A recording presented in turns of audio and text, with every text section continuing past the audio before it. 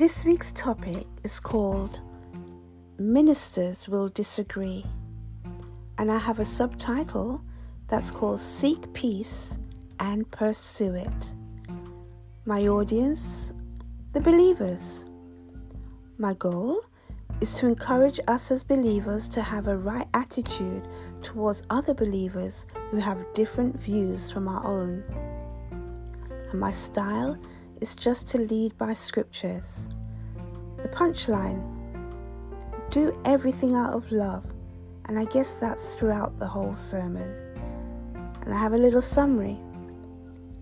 A believer's motives should always be out of love.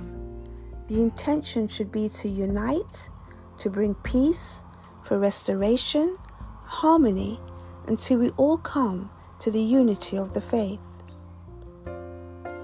So the definition of a disagreement is very broad, but it includes things like lack of consensus or approval, variance, when things are not in alignment, discrepancies, difference of opinion, and a lot more. There are many disagreements in the scriptures, too many to include in a 10-minute sermon, and not to mention those disagreements in our homes, our churches, our communities, our institutions, our country, and the whole world. I'll just touch a bit on the believer's motives and our responses. So yes, we will have disagreements, but as God's children, we should first examine ourselves. The disagreements we have. Are you a perpetrator? Are you a sower of disagreement and disharmony? Are you easily offended? Some of us are so unbelievably thin-skinned. We're just offended about everything. Anyway, in Psalms 119, verse 165, the King James Version, it says, "Great peace have they which love thy law, and nothing shall offend them." I do not believe that you can be at peace and in disharmony at the same time. It's important for us to be truthful. Someone who is offended is not at peace. An offended person is not in alignment. So whose responsibility is it to restore you, to bring you back to peace? Is it the person who offended you? Is it God who should bring you back? It would be so nice to be one of them that nothing offends, isn't it? In Ephesians 4:31-32, the NLT version, it says, "Get rid of all bitterness, rage, anger, harsh words, and slander, as well as all types of evil behavior.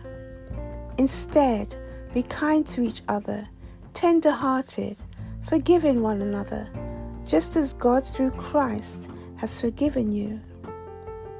So I guess to restore yourself, if you're offended, forgiving the person who offended you would be a good start, wouldn't it?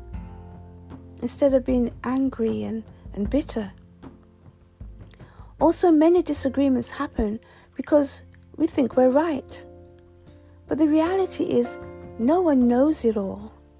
And no one is absolutely right all the time. In 1 Corinthians 13:8-10, the NLT version, it says, "Prophecy and speaking in unknown languages and special knowledge will become useless, but love will last forever. Now our knowledge is partial and incomplete, and even the gift of prophecy reveals only part of the whole picture. But when the time of perfection comes, these partial things will become useless." So a perpetrator of, all these discrepancies is a person who thinks he's most righteous, the one who thinks he knows everything and he's right about everything. But in Romans 14, verse 1, and then 7 to 13, the NLT version, it says, accept other believers who are weak in faith and don't argue with them about what they think is right or wrong. Verse 7, for we don't live for ourselves or die for ourselves. If we live, it's to honor the Lord, and if we die, it's to honor the Lord. So whether we live or die, we belong to the Lord. Christ died and rose again for this very purpose, to be Lord both of the living and of the dead. So why do you condemn another believer? Why do you look down on another believer? Remember, we will all stand before the judgment seat of God. For the scriptures say, as surely as I live, says the Lord, every knee will bend to me, and every tongue will declare allegiance to God. Yes, each of us will give a personal account to God. So let's stop condemning each other. Decide instead to live in such a way that you will not cause another believer to stumble and fall. And there's further counsel in the book of Timothy.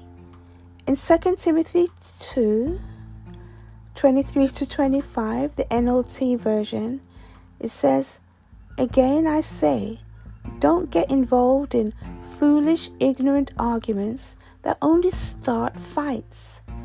A servant of the Lord must not quarrel, but must be kind to everyone, be able to teach, and be patient with difficult people. Gently instruct those who oppose the truth. Perhaps God will change those people's hearts, and they will learn the truth. Also, in Ephesians 4, 15 to 16, the NLT version, it says, instead, we will speak the truth in love, growing in every way more and more like Christ, who is the head of his body, the church. He makes the whole body fit together perfectly. As each part does its own special work, it helps other parts grow, so that the whole body is healthy and growing and full of love. So we must always be examining ourselves to see if we are in a peaceful state. In Matthew 5, verse 9, it says, blessed are the peacemakers, for they shall be called the children of God. And Matthew 12, verse 18 says, if it be possible, as much as lieth in you, live peaceably with all men. And finally, in Psalms 34, 13 to 14, this is the YLT, Young's literal translation, says, verse 13, keep thy tongue from evil and thy lips from speaking deceit. Turn aside from evil and do good. Seek peace and pursue it. So, you can listen to more topics of interest on my podcast called Vocal Points on Spotify and iTunes and other platforms. And you can also see the services I provide through vocalangellimited.com. So, be blessed.